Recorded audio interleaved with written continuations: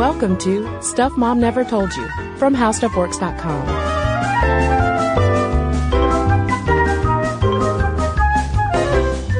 Hello and welcome to the podcast. I'm Kristen. And I'm Caroline. And today we're talking about colorism, which might sound like a synonym for racism, but indeed it is not. No, I think it's an aspect of racism for sure. It's under the racism umbrella, so to speak. But colorism has more to do, and I'm not even speaking euphemistically when I say it has more to do with shades. Honestly, skin tones, if one person is darker than another in the same culture. Yeah, and listeners might be wondering, like, why are two pasty skin? Sorry, Caroline, I hope you don't take that. No, it's true. Take that the wrong way. It's the hard truth. We call pasty skin here at Stuff I Never Told You. So why would we be talking about this issue? Well, first of all, because pasty skinned white folks like ourselves absolutely perpetuate this kind of violence. And I think it's also helpful for understanding all of the very layers of racism and its complications, and also how privilege works. The ways that we all move through the world, often in different ways, depending on all of our different attributes, including the very shade of our skin. Yeah, so whereas racism is discrimination, often systemic, institutionalized discrimination against people based on their ethnicity, colorism is more the unconscious and institutionalized prejudice against people based on the color of their skin. And like I was saying, it exists even within ethnic groups. And it's really tied into the internalization of a lot of those racist factors in culture. Yeah, so it exists around the world, but particularly in sites of past European colonization. So you have that internalization of a white supremacist hierarchy, but it also exists in places where colonization did not exist. So you have places like the Far East where whiteness also was valued, but I think it's it's foolish to assume that anywhere you go in the world, a desire for lighter skin is a desire for the whiteness that you and I embody, Caroline. Right, because I mean, we talked about this in our last episode on tanning, that people in certain Asian countries don't necessarily want to have lighter skin because they want to be white or because their country once had white people in it or over it, but more because of that issue that we talked about of the class division of people in lower working classes, participating in manual labor outside. They're in the sun, so their skin is naturally darker versus people of higher classes who did not have to work outside. Yeah. So if you go to Southeast Asia, for instance, a whiter complexion was seen as more noble and aristocratic. But I almost wonder, Caroline, as a side note here, if whiter and lighter should not be used as synonymously as they often are, because I feel like once we start saying whiter, it does put in our heads like the idea of like, oh, they want to look like you and me, but it's more the lightness factor. For instance, if we talk about people in India, there is an issue with skin bleaching that goes on there, also in many other places around the world. But there was an article about skin bleaching in India, which emphasized how the desire isn't to look European, but rather for a hue that is listed on matchmaking websites over there as wheatish, as in like wheat, the grain, wheatish. And I just mentioned that to help contextualize a little bit the different forms that colorism can take. And I think it's interesting to note, too, that, you know, colorism isn't really discussed as loudly and as broadly on the national or global internet stage, if you will, as racism is, because a lot of people perceive this to be an in-group issue, sort of almost like dirty laundry. We don't want to talk about how, you know, here we are battling racism toward our group, and yet we're squabbling or just feeling less than because of the shade of our skin color. And this was something, too, that came up in a BuzzFeed conversation a little while back with a roundtable of its Latino writers. And one of them, Javier Moreno, said, "I've always felt that colorism and race is the biggest elephant in the room in the Latino community. Both are extremely prevalent, yet nobody ever talks about it." And I think, too, Caroline, that this is one of those issues that people also quickly dismiss as political correctness, in quotes. It's like, oh, here we go. Here's another thing we got to worry about. But it's like, yeah, no, let's pay attention to these things and be decent humans. Mm-hmm. For instance, when we started reading about colorism, the first thing that came to my mind was from February 2015, when the quote-unquote hot convict Jeremy Meeks's mugshot went viral. He was this lighter-skinned African-American man with blue eyes, and yes, he's very attractive. He does look like a model, and women went berserko online over him. At one point, Glamour magazine nicknamed him Felon Bay. And this right here is colorism, because as we will talk about more, and studies and statistics clearly show, skin color absolutely impacts how you are treated in the legal system, and also how you are simply perceived when you're walking down the street, like whether you were perceived as more trustworthy, more bay-worthy, if you will. I mean, like you said, this isn't an issue of political correctness. We're not just bleeding heart liberals who are looking for something to be offended about, which is what I feel like we get accused of sometimes.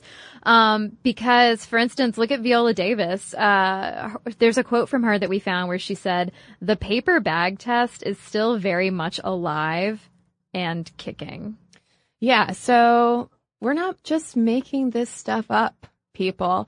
I think one of the most famous and infamous at the same time academic examples demonstrating how colorism works is the 1947 doll experiment. And it was specifically designed to demonstrate the impact of segregation on African American kids.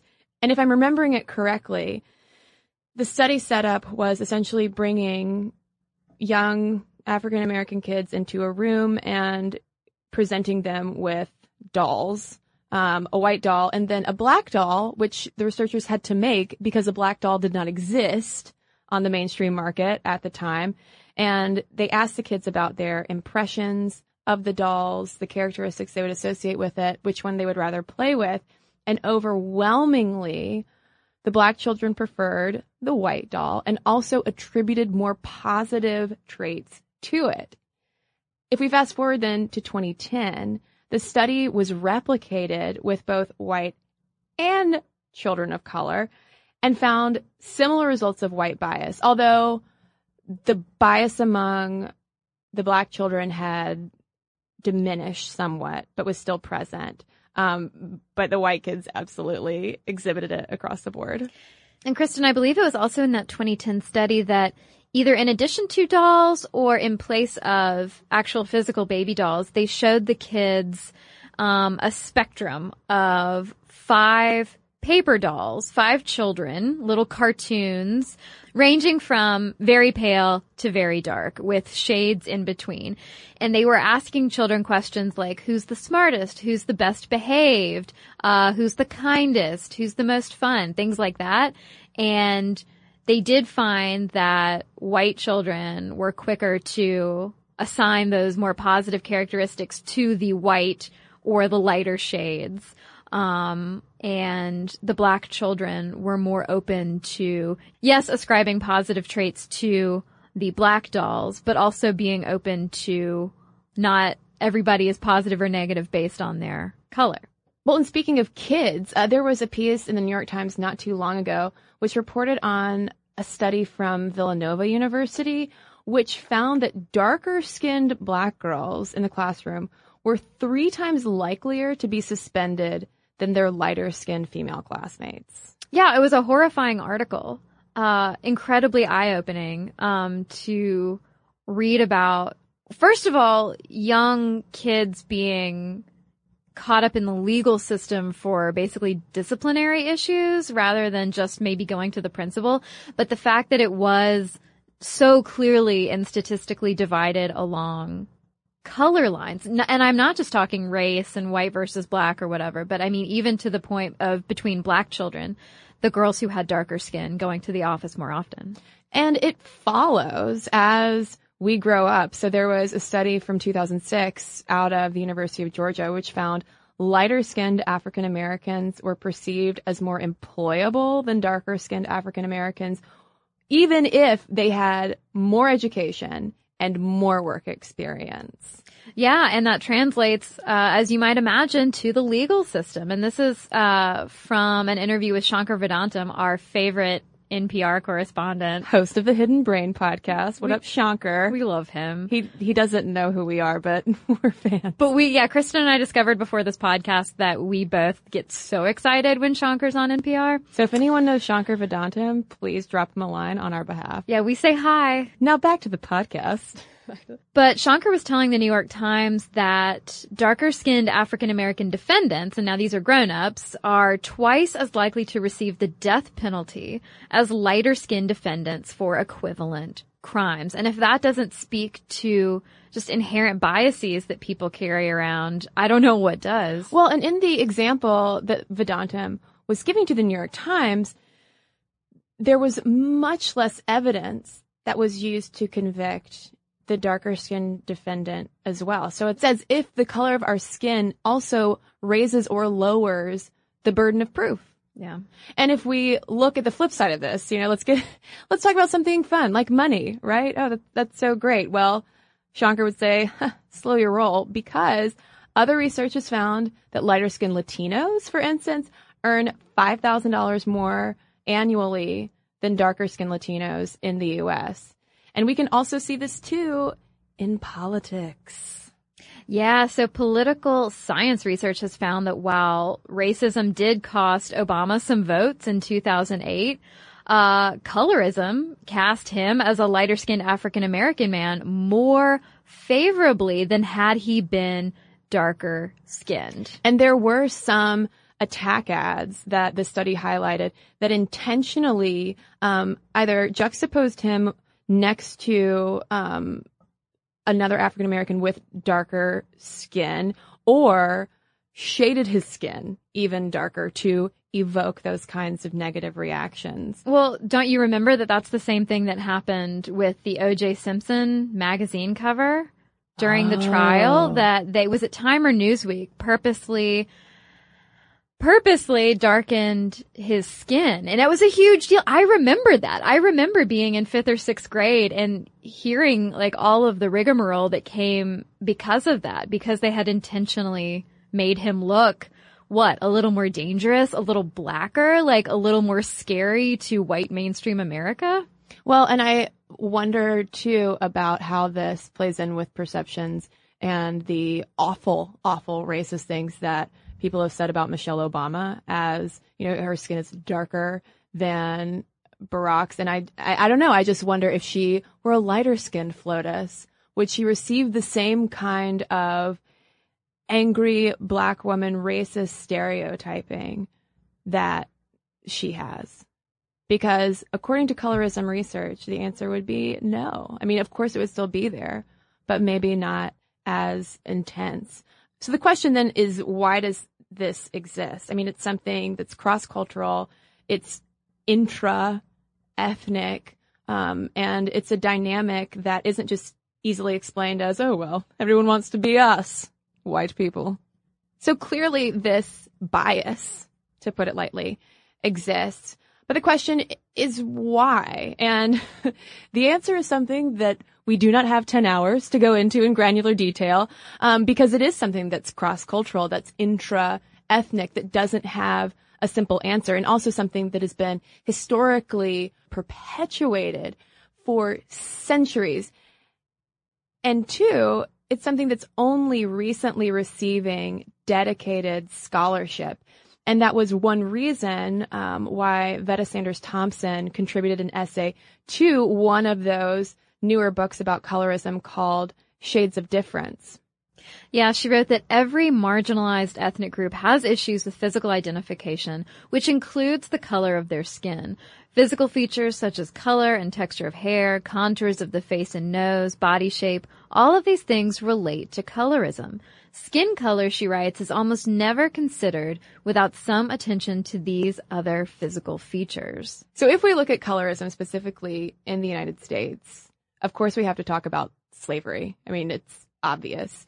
Slave owners would divide enslaved people by skin tone, with lighter skinned people likelier to work in the houses and darker skinned slaves sent out to the fields. And it was also, that division was also intentional to try to turn groups of slaves against each other by essentially establishing that hierarchy according to skin tone. Yeah, and of course you have the issue of white slave owners raping enslaved women. And the products of these unions were children with lighter skin. And by virtue of their lighter skin, or by virtue of being essentially children of the slave owner, they might receive more favorable treatment, maybe even learning to read and write, and potentially, eventually, for some of them, being freed.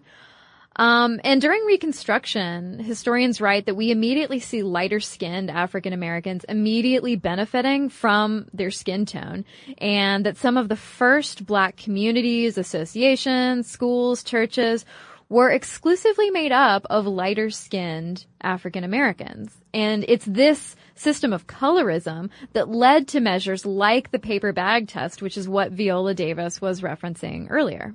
Yeah, so the paper bag test was essentially if you take, like a grocery bag and hold it against your skin, you had to be lighter than the bag in order to gain, entrance or admission or membership into whatever it was you were trying to get into. And this also gets into a whole other conversation too that we're not going to address in this podcast of passing, where it's like if you could pass that test, you could literally possibly pass as white. There were also ruler tests and comb tests that have been documented that sometimes took place at those exclusively lighter-skinned organizations, or even at churches, where if a comb, say, is hanging at the door, that means that you have to be able to cleanly run the comb through your hair, thus suggesting that it is straight enough for you to gain entrance. And all of this really exemplifies to how colorism and class are inextricably linked. And of course, this brings in issues too of European colonization. You have a similar color caste system developing, for instance, with Spanish colonists in Latin America, privileging lighter skinned people with more European looking facial features. And even today, you still see those skin and class linked divisions existing among Mexicans and Mexican Americans.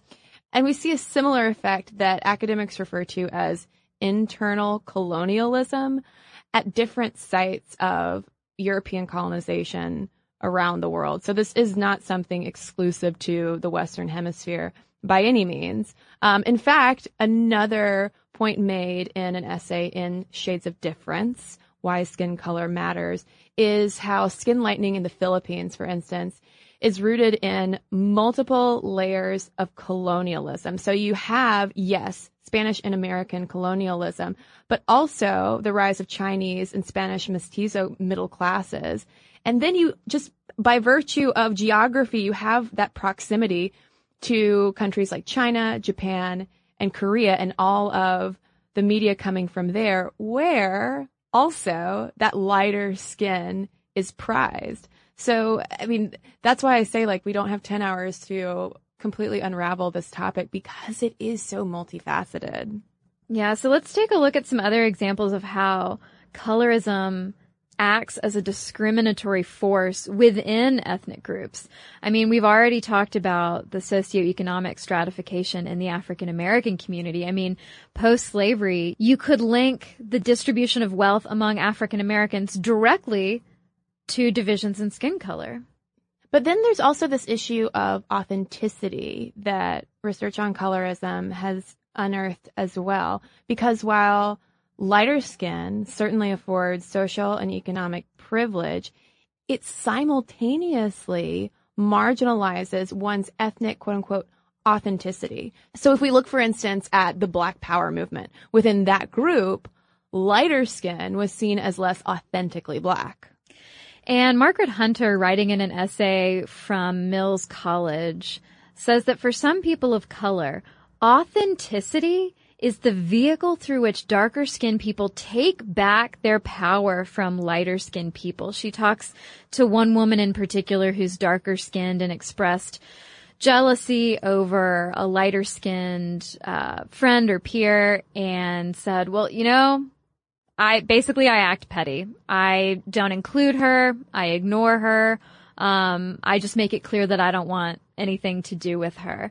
And in all of her current and past research on colorism and women of different skin tones and shades, she had found in a previous study that nearly all of the dark-skinned Black women she talked to expressed having wanted to be lighter at some point in their lives, but none of the lighter-skinned women expressed a desire to be darker, which directly reflects the degree of privilege, even if you are considered less authentic, that comes along with being lighter skinned. Well, and that taking back of the power certainly isn't exclusive to, say, African American women. That was something that over in that BuzzFeed conversation, Norberto Briseño, who is of Mexican American and Chicano ethnicity, talked about. Briseño said, I'll be the first to admit that I had a very ignorant view of white people growing up. White people were white. They can't be Latino. They don't know what I've been through, and they don't look like me,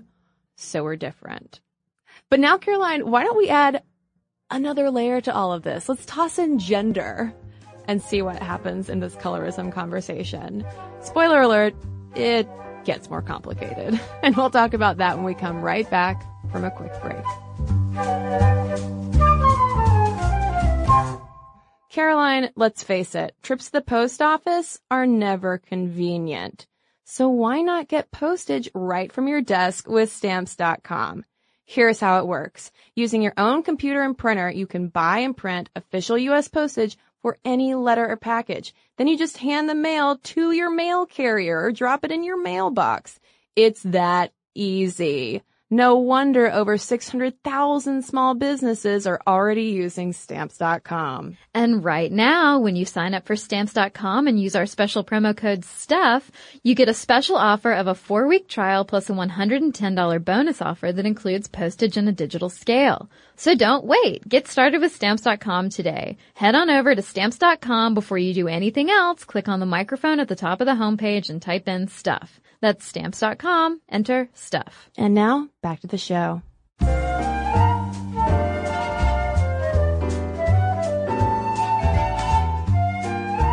So as Maxine Leeds Craig writes about in another essay in the book, Shades of Difference, gender certainly does add another element to the colorism question, because historically, she says, while white systems of representation have disparaged Black women and portrayed them negatively, you've got this weird middle ground then of portraying lighter-skinned Black women as exotic. And this marks them as beautiful and desirable, but yet still not the same as white women. Well, and also more sexually available than white women, too, because of the historic hypersexualization of women of color in the United States. And we go into the issue of exoticism, particularly as it pertains to Black women, in another podcast episode from a while back called Exotic Beauty, if you want to go back and listen to that. But one thing that Craig talks about in recounting this history of Black beauty pageants in the United States is how before Black became synonymous with people of African descent, it was mostly used to describe darker complexions. And before the 1960s and the Civil Rights Movement, most Black beauty contests exclusively crowned lighter skinned contestants. Again, there's that internalization process that absolutely happens. Although Craig does note one exception. Yeah, from 1961 to 1968, we had the Miss Bronze beauty competition, which, unlike most of the black beauty contests at the time that sought these unattainable beauty standards, Miss Bronze actually crowned darker-skinned women, and really women of various skin tones in general. Yeah, so Miss Bronze producer Belva Davis told Craig, quote, "We use the pageant to make political statements about segregation, being left out, and about complexion and all of that." So this was a really big deal for, the darker-skinned beauty to be recognized within that community as something to be proud of rather than something to distance yourself from. But speaking of that, on the one side of the spectrum, on the lighter skin side of the spectrum, we have this exoticism going on. But then on the other side, we have the desexualization of darker-skinned women. And this is something that Margaret L. Hunter explores in a 2002 paper called "If You're Light, You're All Right: Light Skin Color as Social Capital for Women of Color."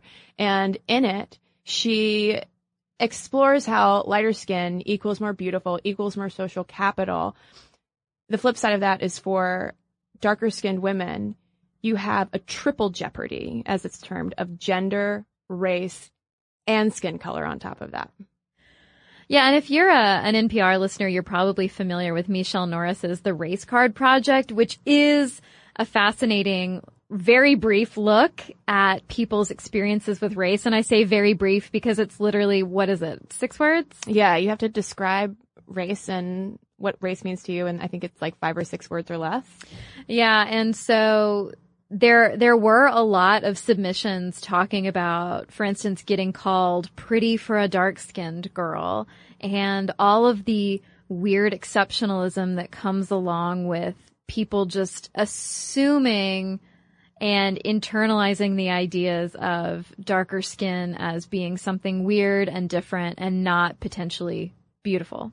Yeah, and also being something that's the first thing that people are going to see about you, and that's going to be the basis of how they judge you. And a throwback to a recent Stuff I Never Told You episode, the Anita Hill effect. This also came up during her testimony. Some detractors of Anita Hill said that she was just jealous because now Supreme Court Justice Clarence Thomas preferred lighter-skinned women.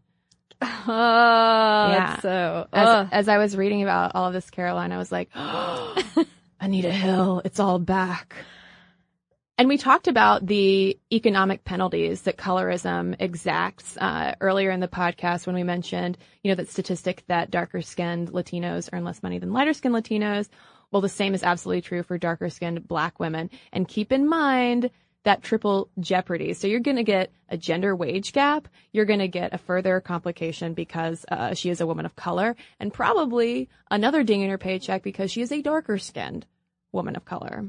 Yeah, and darker-skinned Black women tend to be perceived in the workplace as less competent, but they're also less likely to get married. Researchers found that lighter-skinned Black women are more likely to marry someone of higher social status, higher education, and higher income compared to their darker-skinned peers.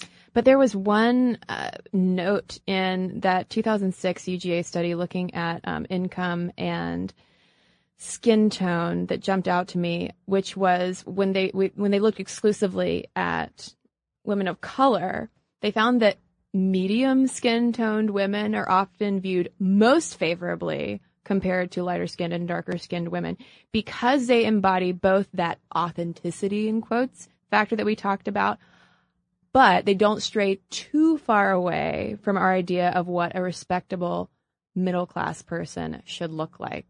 So it's like they're embodying both of our, not ideals. Everyone's anxieties? Yeah. About race and color. Our rigid comfort zones established via racism. Oh, I want my comfort zone to be squishy, not rigid. I know. Well, you know what's not helping? Hollywood. Also Bollywood. Yeah, that's true. I mean, Exhibit A would probably be the huge dust up over Zoe Saldana being cast as Nina Simone in the biopic that it just came out, right? Or it's coming out? And I think it's about to come out. Yeah, and I mean, if you know anything about Nina Simone or have watched her documentary or have listened to our podcast all about Nina Simone, good call, good plug. The High Priestess of Soul episode title. And issues of her dark skin tone as well as her facial features were a huge deal for her. These aren't just feelings and emotions and insecurities that people are projecting onto Nina Simone. These are actual things that she herself struggled with. And so the fact that a lighter-skinned, very slender, tall, Latina black woman was cast to play her caused a lot of people, including people in Nina Simone's family, to kind of throw their hands up. Yeah, I mean, and another example of this came from Straight Outta Compton in a casting call that was publicized, which was looking specifically for female extras, but they broke it down by hotness categories from A through D, with A being the hottest of the hot. And that category was open to women of all ethnicities, preferably with straight hair. But then if you look at C and D, which were considered the least attractive, the casting call explicitly asked for darker skinned women. Also, side note, the B example for this casting call was Beyonce. And I was like, nobody calls baby. Bay is Beyonce. She's in her own category. And some people in the industry jumped to, I mean, you can't even like really defend that kind of colorism in action. I mean, like even for C and D, they were not only requesting darker skinned women, but also women with more natural hair textures. And also weaves. And I mean, isn't all this code for class? Absolutely. I mean, that's the thing earlier, like colorism and class are inextricably linked. And some people in the industry were like, oh, well, you know, this is just how casting calls work. But at the same time, it does exemplify all of these issues. And y'all, Straight Outta Compton has a lot of issues. It's very entertaining, but it's got a lot of issues. Another example from 2014, which I don't know how it was published. This was Alessandra Stanley's beyond tone deaf New York Times profile of Shonda Rhimes, which was essentially just like a send-up of the angry black woman stereotype. I don't think I read this. Oh, God, don't. It's horrible. I mean, like, I honestly, I don't know how it passed through that many editorial, like, checks to end up published. In it, though, it managed to both acknowledge and uphold colorism in one sentence describing Viola Davis. So Stanley writes, ignoring the narrow beauty standards some African-American women are held to, there we have acknowledgement of colorism, Ms. Rhimes chose a performer, she's talking about Viola Davis, by the way, who is older, darker skinned, and less classically beautiful than Kerry Washington, or for that matter, Halle Berry. And it was like, what? Okay. And I forget what speech it was, but Viola Davis clapped back to it saying, you know, like, okay, if this is what less classically beautiful looks like, then... Yikes, that is so awkward. Well, I mean, it's racist. Yeah. Well, yeah, that's probably why it's awkward, but it's making my skin crawl because you're exactly right. I don't know how someone didn't read that, but I mean, this is, I guess, a little advertisement for the importance of diversity on your team, whether it's your newsroom or your app developer program. I sound like such an old, your app developer program. Those apps and the kids these days. I'll love to get some hot wings for my apps. But if we hop over to Bollywood, whereas white American film stars have taken, say, like vocal stances against photoshopping. Speaking of Kerry Washington, she recently came out and very tactfully called out her cover image on Adweek, where she does look kind of unrecognizable. Yeah, I don't know, like, yes, her skin is definitely lighter on the magazine cover than it is in real life. But I don't know what they did to her face. Yeah, her face is completely restructured. And she was just like, it's uncomfortable to see that, like something that looks so different from what I see in the mirror. And you mentioned the skin lightening, and this is also something that's happened in cosmetics campaigns here, with Beyonce's skin being lightened, other actors and celebrities of color having their skin lightened. But this is also a huge force in Bollywood, to the point that some stars like Nandita Das are publicly calling out digital skin lightening, and apparently it's super common as well for people like professional cricket players and Bollywood stars to shill for skin lighteners. And Miss Emma Watson recently got herself in some hot water because of a long ago campaign now that she did that was, I think it ran in India for, it might have been L'Oreal. No, it was an Estee Lauder skin lightening product. Yeah, I mean, we're all being duped by cosmetics companies, right? Yeah. Because, I'll be in Sephora, for instance, and, I break out sometimes, as you all have heard me talk about. I break out sometimes, and sometimes that leaves me with acne scars or a little bit of uneven skin texture. And so I might go into Sephora looking for a skin evening cream, but all of that crap is sold under different names to different cultures. So what might be promised to me as a middle-class white lady in America as just this will even your skin tone. Oh, it'll make you radiant, Caroline. It'll make radiance and brilliance. They all promise, in America, they tend to promise radiance and youth because that's what this market demands.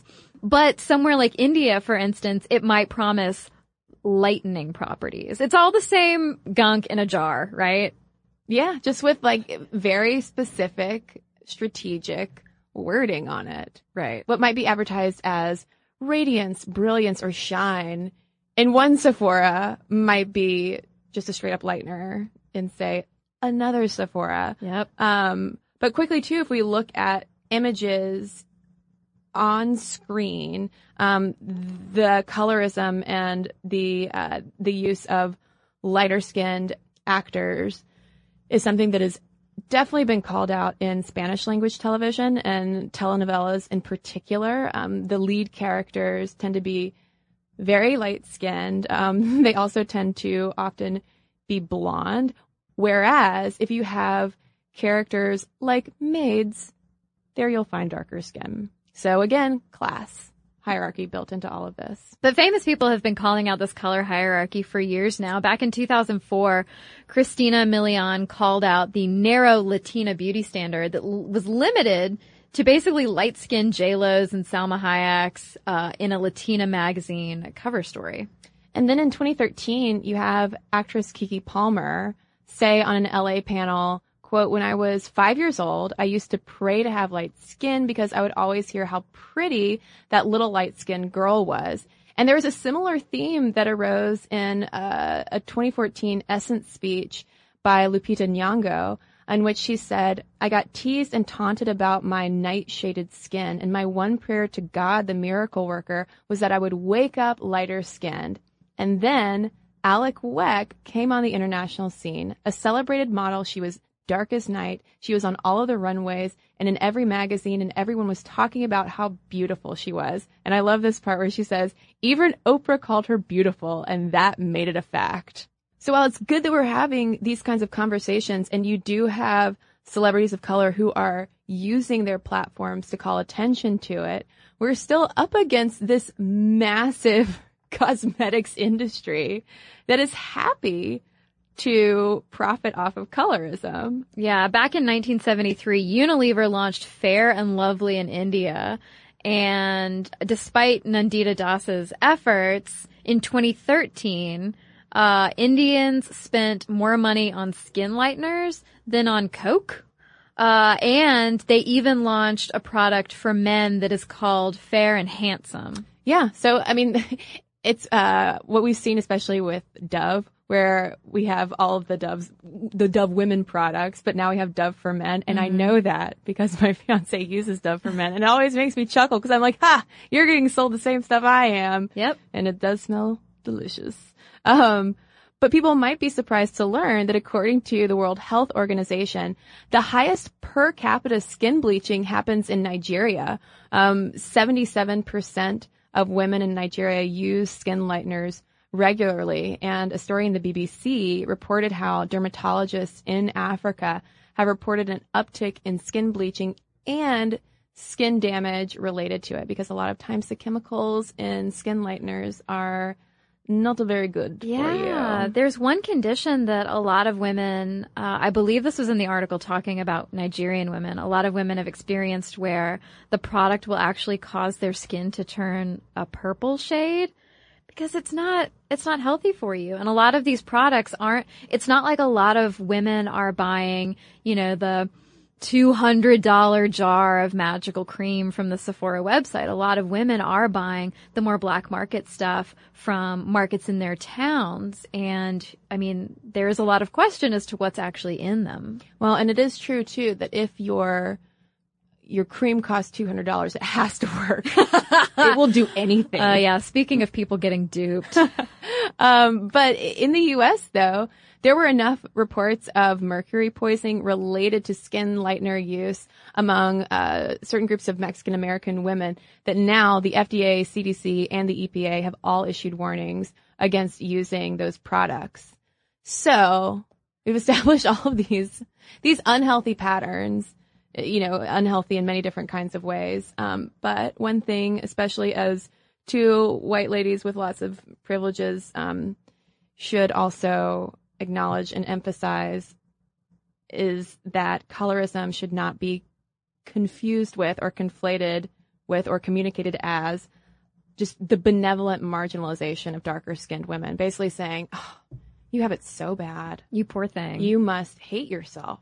I'm sure you do. Yeah, this is something that Erica Williams-Simon wrote about in Ebony magazine, where she was saying you would be entirely incorrect to assume that every dark-skinned woman of whatever race that you see had to struggle through the experience that Lupita Nyong'o described of almost as a rite of passage to get to thinking that you're awesome. She pointed out, by the way, guys, I have always thought I was fly. I've always enjoyed my skin and my looks and my inner self, and I didn't ever have to go through that period of self-loathing that so many people assume happens when you have darker skin. Probably as a product of our own bias against darker skin. But she also notes how, listen, the solution to colorism isn't just considering these women sexually desirable. Sexiness is not the ultimate goal here. And just saying, oh, you know what, you're pretty, especially she was kind of talking to guys, saying like, it's the whole pretty for a dark-skinned girl thing where it's like, that is really not helping anything at all. And she emphasizes, we've talked about too, how colorism is a cross-cultural issue and not limited to the African-American community. It's around the world. And I guess the upside, beyond just re-emphasizing that not everyone feels this way, is to talk about things like the Dark is Beautiful campaign that was launched in India a couple years ago to combat the Fair and Lovely fueled colorism. And Nandita Das, who we've mentioned now a couple of times, the Bollywood actress, does publicly support it, and she's calling on other actors, actresses, and performers to join with her and stop shilling for these lightening cream companies. And another riff on Fair and Lovely that Fatima Lodi launched in Pakistan as a campaign she calls Dark is Divine. And it's actually Pakistan's first anti-colorism campaign that she kicked off in 2013. And then most recently, in 2015, Washington University at St. Louis held what organizers think is the very first international colorism conference in the U.S. It's finally starting to get more scholarship. I mean, there's a decent amount of academic literature out there about it, but clearly it's such a big issue that it needs more attention. I mean, also considering all of those socioeconomic repercussions. Yeah, but the Ebony writer Erica Williams-Simons does have a really good recommendation for the meantime. So she says, constantly and quietly check yourself. Ask why, in your mind, a white woman with tattoos is edgy, a light woman with pink hair is creative, but a darker woman with either is ghetto. Evaluate why you lighten your selfies. Notice when you obsessively ooh and ah only over lighter-skinned children or don't look a darker-skinned man in the eye when speaking to him. Stop ascribing certain behaviors to certain complexions. And when in the position to create opportunities for others, consider if your commitment to diversity is at all visible to the naked eye. Bam. I know. I mean, and that's the perfect note to now ask our listeners whether they've experienced this, what they think about it. I'm also hoping to hear from people outside the United States too, because a lot of the info that we have access to and have talked about is U.S. specific. So send us your thoughts as always. momstuff@howstuffworks.com is our email address. You can also tweet us at momstuffpodcast or message us on Facebook. And we've got a couple of messages to share with you right now. So I have a letter here from Kate in response to our Anita Hill Effect episode. I remember I was in 7th grade when the hearing occurred and remember the snickering and disbelief of Hill that took place in our class when we covered it in current events and social studies class, despite the efforts of our female teacher and my mother to represent and to shed light on Hill's perspective. I've thought back to this trial on various occasions when I've seen women discredited. It's disheartening how awareness does not always breed true progress. I look forward to the film of this incident to be reminded how far we have and haven't come.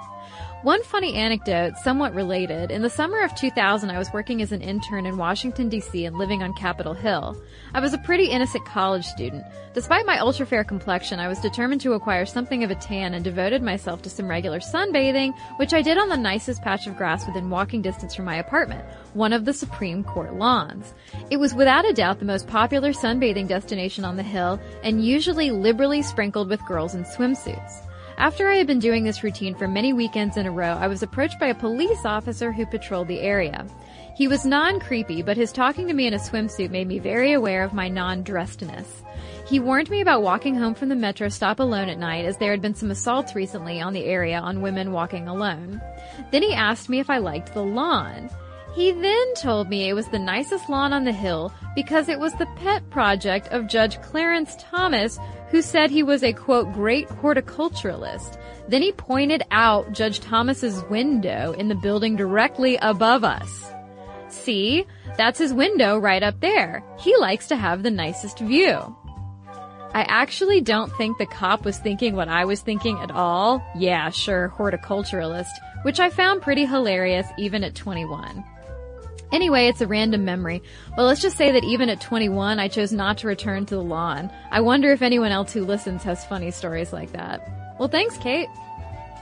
And I've got a letter here from Jill about our ghosting episode from a while back. Subject line, ghosting since 1851. She writes, hello, ladies. Hot on the heels of your ghosting podcast, I recently started reading Mrs. Beaton's Household Management, a compilation of etiquette articles published as a single volume in 1861 in England. Imagine my surprise when I read this gem. When any of the carriages of the party guests are announced, or the time for their departure arrived, they should make a slight intimation to the hostess without, however, exciting any observation that they are about to depart. If this cannot be done, however, without creating too much bustle, it will be better for the visitors to retire quietly without taking their leave.